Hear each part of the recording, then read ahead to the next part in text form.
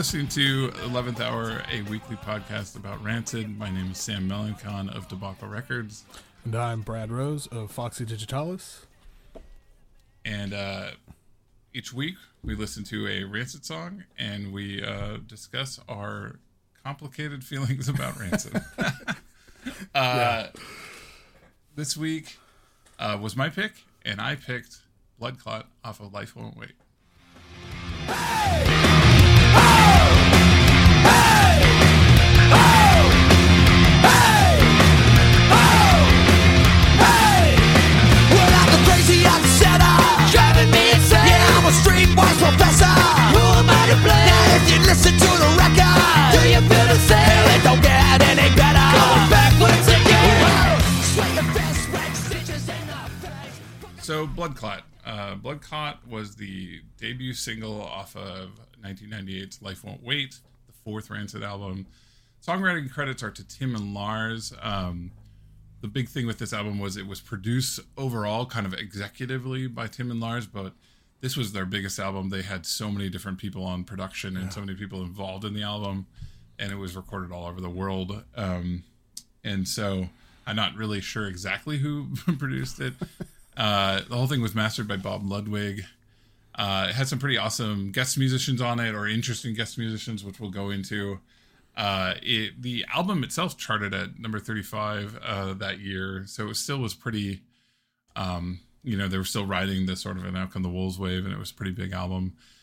This was the lead single, and this was it's sort of the intro track, though Life Won't Wait had an actual intro track. It kind of has this double hit of like big opening intros, which I always find kind of interesting because it's like the intro track's so aggressive and intense, and then it hits with this big, huge anthemic song, and that was a very interesting choice of intro into intro. But it also was the leadoff track, and it had a video associated with it, which was kind of their standard. Yeah. Yelling at the camera, right? Posing, hanging with their crew, their crew, looking tough, and then playing, pretending to play the song. Although I did notice Tim plays the guitar more demonstrably in this video than most. Like you can see him playing the guitar. I know, and when I was watching that, it made me wonder, because we talked about this last time, and it's going to be an ongoing theme of how much does Tim play guitar on. I think obviously more on record. He plays more on recordings. Oh yeah, of course. Yeah. But on this song, on the whole verse, at least in the video, it's just Lars yelling, and Tim is playing that weird little. I call it the damaged Sleater Kinney guitar. It's like one of the weirdest lines. It's like got that spidery Sleater Kinney sort of sound. But it's like kind of damaged and simple, in this very cool way. It's one of my favorite little like pieces of the song. Is how spidery and not there for how big the rest of this track is. One thing I remember about this video before getting into the track is this is one of the first videos I went online to watch. Oh wow! Very very explicitly, I remember like the Epitaph site had like a splash page over this. And so it's like one of the first pixelated, and it's very like 480p now, like there isn't a good version of it. So like they made it for that, you know what I mean? The only version ever released was like the first streaming, not streaming, but like download and watch inside of an app. I guess that would be streaming, inside of a viewer on an app.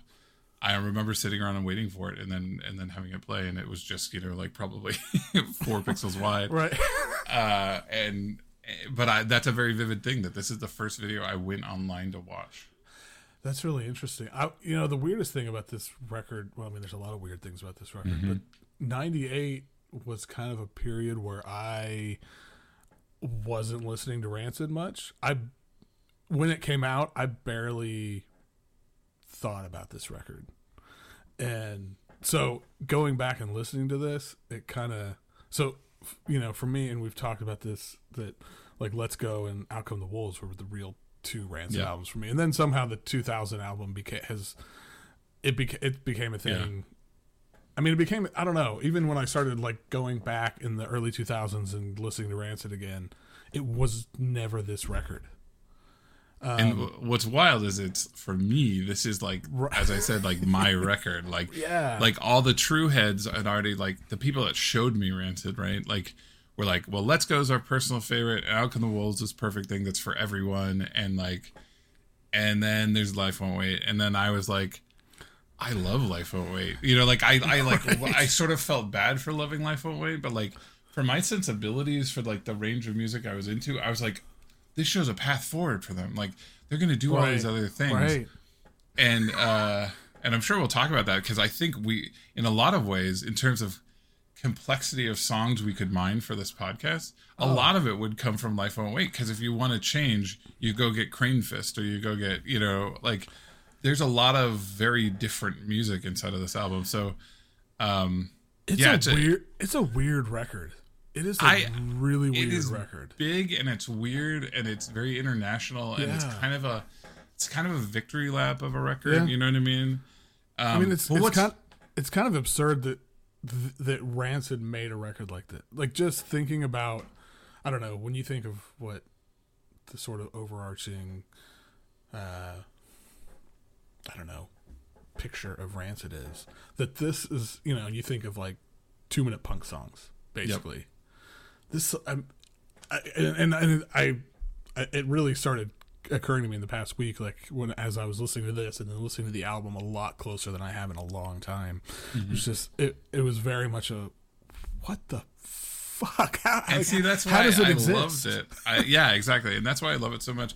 Yeah. And I think, you know, even at the time there was this very obvious like, well, we're the Clash and we're following the Clash's pattern. And this is our Sandinista, and like, and I kind of love that idea of they could get more and more expansive, kind of in the way Beastie Boys did, you know, these contemporaries that were their friends, you know, like just kept opening their sound up, you know what I mean? Mm-hmm. And that was the era of internet. I think of 98 as kind of this era of a very international feel to the underground. Like this is the same era as like certain Chibo Mato and Cornelius, and like all these interesting different like permutations of things were happening in the world. And like, it felt like a lot of, there's some optimism and some openness, you know, to new styles, and for a band that's so just like 3 chords and fuck you, it was like really exciting. But the funniest thing is the song we're talking about is the 3 chords and fuck you song. But it is the, I will contend, so to get onto Bloodclot and why I picked it, I will contend that in terms of sound and power, this is the Lars track.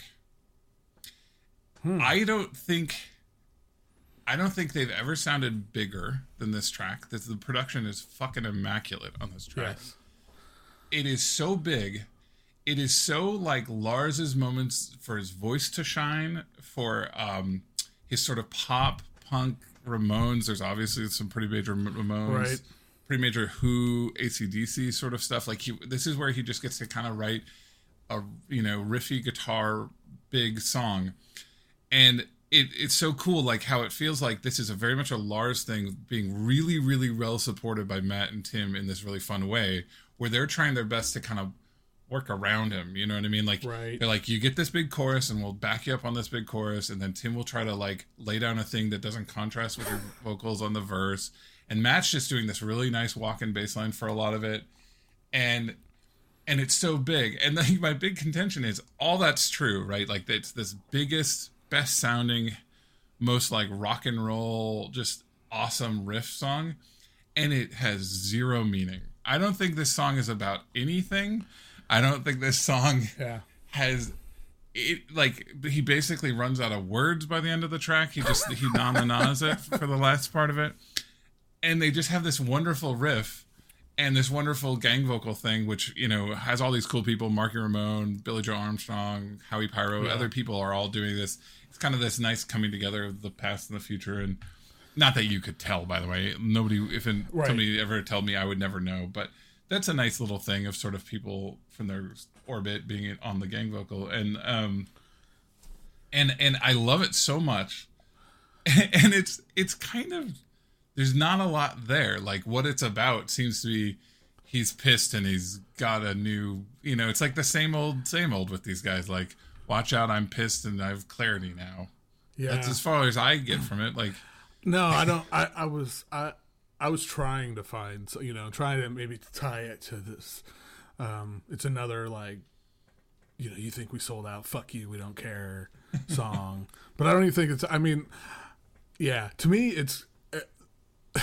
I feel like the lyrics are all set up like great. One of the greatest like lyrical moments in any Rancid song is when Lars says, "Well, I'm a bad motherfucker." Yes, like, yes. Every time that, I mean, that's just, oh God, and it's so simple and kind of trite, but I love it so much. Well, I'm a bad motherfucker, driving me insane. So don't you even bother. Who am I to blame? 'Cause when I listen to the record, do you feel the same? And it don't get any better. Going backwards again. To me, like the whole song is built around him just being, I'm a bad motherfucker. And it's got that great like weird high backing vocals too. You know what I mean? Where they say, you know, the driving me insane thing, and that noodly guitar. You know, it's like immaculate. It is such a good fuck you AC/DC, we like rock and roll sort of song, and it means nothing. And it's also the same funny like kind of Bloodclot, you know, being this kind of word coming out of Jamaican roots culture, right? Like, and it's You're right. like it's the 50th time they like reference it without actually doing it, but on this album that is mostly like half of it's going to be their reggae album, you know, or the Rocksteady album or whatever. And it's like, it's so funny that it's called Bloodclot, but then it's the most like white bread down the line riff, you know, rock song in their whole thing. And it kind of makes me laugh, but I love this track. Like, I love it. And again, I don't think enough can be said about how good it sounds.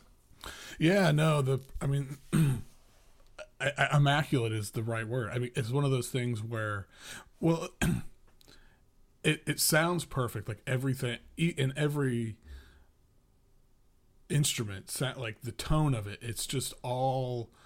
Separation's incredible. Like you can pick everybody out in a way you never can. Yeah, but at the same time, it doesn't, because a lot of times, you know, stuff like that can sound kind of flat or. But there's so much energy. I mean, it's just. I mean, the whole thing is the song is pure energy of just like you said. It just like, fuck explodes you, man. open. Like I've never heard anything like it hits with that one big hit when it starts. Right. You know what I mean? And it's just.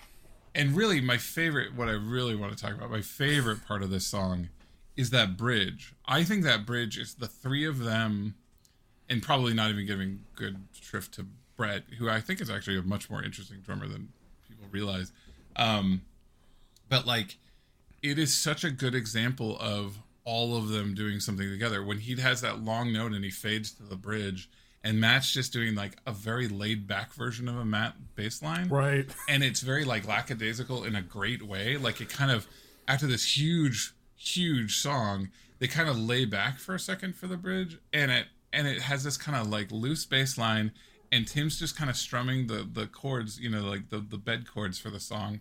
And it's just him redoing the chorus, but in this kind of slower way. And it's the best, again, it's the best sounding like harmonically great Lars vocals, you know, and it's like the three of them just being like really like you feel like they were smiling a lot during that part, you know what I mean? Yeah, right. You know, and it's like, and it's such a classic thing for me of like how there's always something I struggle with, and it's that, wow, I love this song, wow, it's their biggest like, I'd love to hear more of this where it's just like fantastic rock, you know, big room kind of Who rock songs from them and all these things. And then it's like, and it's really about, look at me, I'm tough. You know what I mean? And it's like, Right. and anybody else, I'd be like, fuck off. You know, like, I don't care. Like, Yeah. I mean, love it. Yeah. Well, and there's something kind of great about it too. And you kind of got at this is how, you know, it is. It's like this big rock song with a bunch of posturing and it's on this album that is not that at all. So to open, I don't know, to me, I love when anybody does a thing where they open an album and with something like this that sets your expectations one way, and then they completely just say, okay, now we're doing something completely different for the next hour. Well, and a series of different things. What I love is like every side of this album, you know, if you had it on vinyl or like whatever, is like, okay, now this is the like rockabilly song into the weird horrorcore hip hop song into the you know, just pure stiff little fingers, you know, like punk song, you know, whatever. Yeah. And it's like this album's this complete ride of an album, you know, that I love, but I'm sure most people are like, oh, here's the 5 songs I really love, you know, because it's a little broad. But yeah, to be just like, and here's this crowd pleaser to start with was seems very calculated. It's also very wise, you know what I mean? Yeah, and I really love how I like that you called it like they ran out of words at the end or just do it like I am such a sucker for a good like hey Yes. na Yes. like chorus vocal whatever. That's one of getting. We're gonna see how often I bring up the Mountain Goats, but that's like a thing John Darnielle does so well, and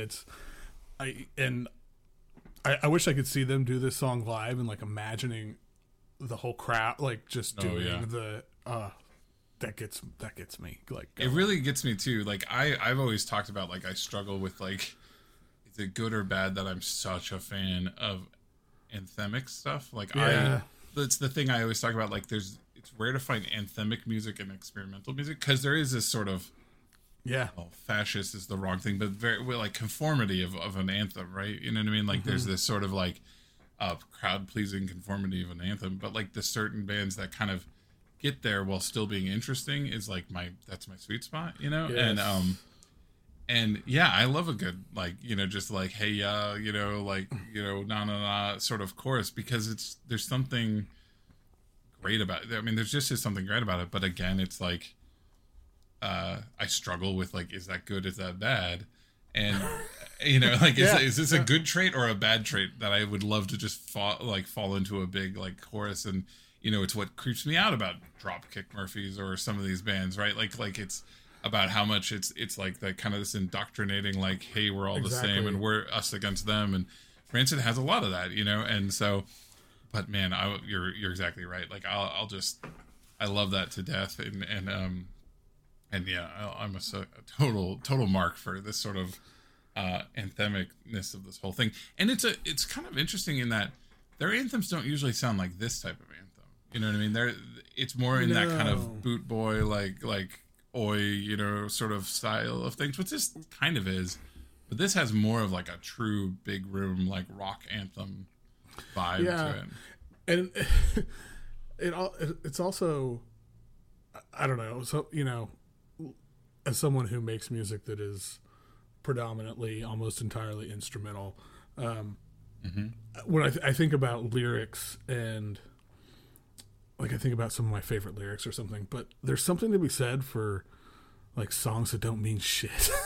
You know? Yeah, like, I think that's so true. Like we trade in a world where that's totally fine. Where it's like, do you have to always judge the song by the material of its lyrics? And in such a singer-songwriter band like this, sometimes you forget like an incredible riff and a good you know, harmony in the chorus can be wonderful, and don't knock it. You know what I mean? Yeah, and I think and again, like, well, I'm a bad motherfucker is one of my favorite Rancid lyrics ever. But there's no special meaning there. I mean, it's Lars. Though in a lot of ways, it's a reduction of half of their more poetic lyrics. Right. A lot of the time, Lars is just trying to tell you he's a bad motherfucker. Right. You know, who's you're on his list and he's a bad motherfucker, which is basically what the song's about. Right. Yeah. So, yeah, it's there's not, you know, that's about everything that I have for that. But I think that's a good transition into one thing I did want to bring up, which is like, I want to make clear that like us doing this to me is kind of an investigation of exactly what we were talking about, of like, why do we love Rancid? Like, why do the people we are and we became still love and so fascinated by our love of Rancid, when there's a lot about it that makes me mad, a lot about it that makes me disappointed, there's a lot about it that goes against what we're into these days, you know? Well, I think about, there's a lot of stuff that I was really into at that time that was, I don't know if I could say equally formative, but still but that I don't go back to and I don't 100%. think about. I've been doing a little bit of that in relation to this, and I'm like, no, I see that this is different. Like, there's a reason Yeah. I don't go back to a lot of this like bad pop punk and ska and all this stuff from my, being 12 or whatever. Right. But why do I come back to Rancid so much? Yeah, I know, and that's and like you said, I honestly don't know. I don't know if I know. I'm trying to, because there's a lot of, especially in the years after I was really into Rancid, very kind of problematic stuff. Yeah. 100%. And so that gets into another sort of, I mean, this is a conversation around so many things about, okay, this person, made this music or this art or whatever that was very important to me, that I love in many ways. How do you separate those things? Can you separate those things? Is it, And how much of what I loved was a projection of me knowing I didn't like a lot about this person or this band, but I said, well, there's a version of it in my head that's this idealized version of it. You know what I mean? Yeah. And can I still love that idealized version? Or am I on the hook to be, right, because I like this thing, do I like everything this person does? Am I almost held responsible in this way? Yeah. And it's one thing when you're 14 years old to not, but I'm going to be 43 in 3 weeks, however long it is. And I don't have that excuse, but just because,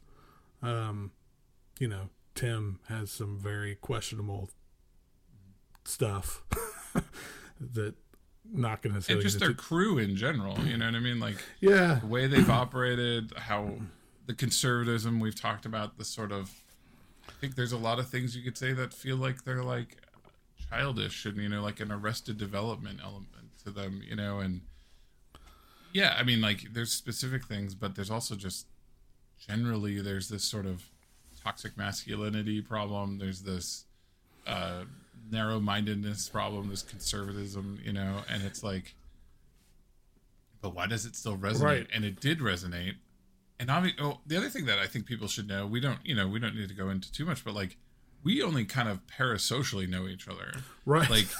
Like we know of each other, and you've been like a big beacon in the world we go in for a long time, and like we've just kind of been people who survived in this like experimental American underground, and we've got very similar taste today, I think, and we know of each other, but we've always just kind of known. I was always like happy that you were like talking about your love of Rancid, and then it developed into this. But like, what's kind of fun is I don't know you and you don't know me, but we're like nearly the same age, a little bit slightly different for like perfect moments in Rancid of like what age were you when certain albums came out, and then we ended up where we ended up, and it's like, why did we end up what struggle, like all these weird mental struggles I had with like, as my world was already, even by this album, getting way broader, but I still kept this pull. I think, I don't know what the percentage is, but the percentage reason I have a record label is because of Hellcat. You know what I mean? Like, I love the idea of the like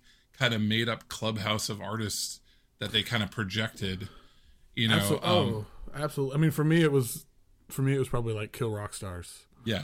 But it's the same kind of idea, right? I mean, 100%. Yeah, exactly. Yeah, and I mean, I was thinking about that the other day too. It's like, you and I are doing this thing, but yeah, we don't really know. I mean, we know each other, but we don't really know each other. Yeah. And so, because this seems like this feels like a kind of podcast thing you would do with somebody that like you're good friends with, and like, but to me, it's more interesting that we're not. Yeah, like, exactly. And if nothing else, this is a nice meeting point for us of going, wow, we've got a lot of similar things. We have a lot of mixed feelings about these similar things, and mixed meaning high highs too. Yeah. You know what I mean? And low lows about like, why are we like this? A little bit. Right. And we want to kind of talk it out while also celebrating the parts we love. And, I'm sure we'll bring up stuff and songs we don't love, you know what I mean? And try to examine that. So like, I just want to make it clear that like, this isn't so much a reverence of Rancid, the actual people, as much as a reflection on why did this band mean so much to us, to the point that we might have even fooled ourselves into, the vision of them was bigger than the actual band. And I find that super interesting, and I'm really excited to keep digging into that. Yeah, and And I think that it's one of the things I'm like really excited about this is getting into that, and just it's really kind of fun and interesting to get really into, you know, something very specific. So this one band, but it's such a broader thing, right? So I feel like people listening to this, you could kind of you may be listening to this because you know Sam or me. You don't really care about Rancid, but hopefully there's something, you know, there's something in it that's hopefully we can share why we love it, and we can celebrate the parts that are worth loving, and we also can be very critical and honest about the stuff that maybe made us bounce off it at times or come back to it. All those things, you know what I mean? And this kind of complex relationship. I'm really excited to get into that, and I'm also really excited to find out what's your next pick, Brad. Okay, so you know we talked in the beginning about how not being real precious about things, and just like we're holding on to certain songs for certain. So with that in mind, next episode we are going to talk about Radio.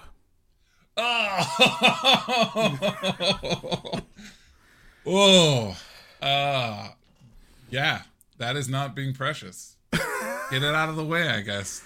Yeah. That was the one I would be precious about, but I'm really happy that you would. Oh, that's funny. Like that is the only one. Oh man, that was like number 4 or 5 on my list of ones I'm precious about. So I love it. I'm so excited. I have so many thoughts. So, all right. Thanks for listening. You can find us on Twitter and on Instagram at RancidPod. And I don't remember if there's any other part of the outro, so we're going to go with that. Have a good one, Sam. Yeah, later.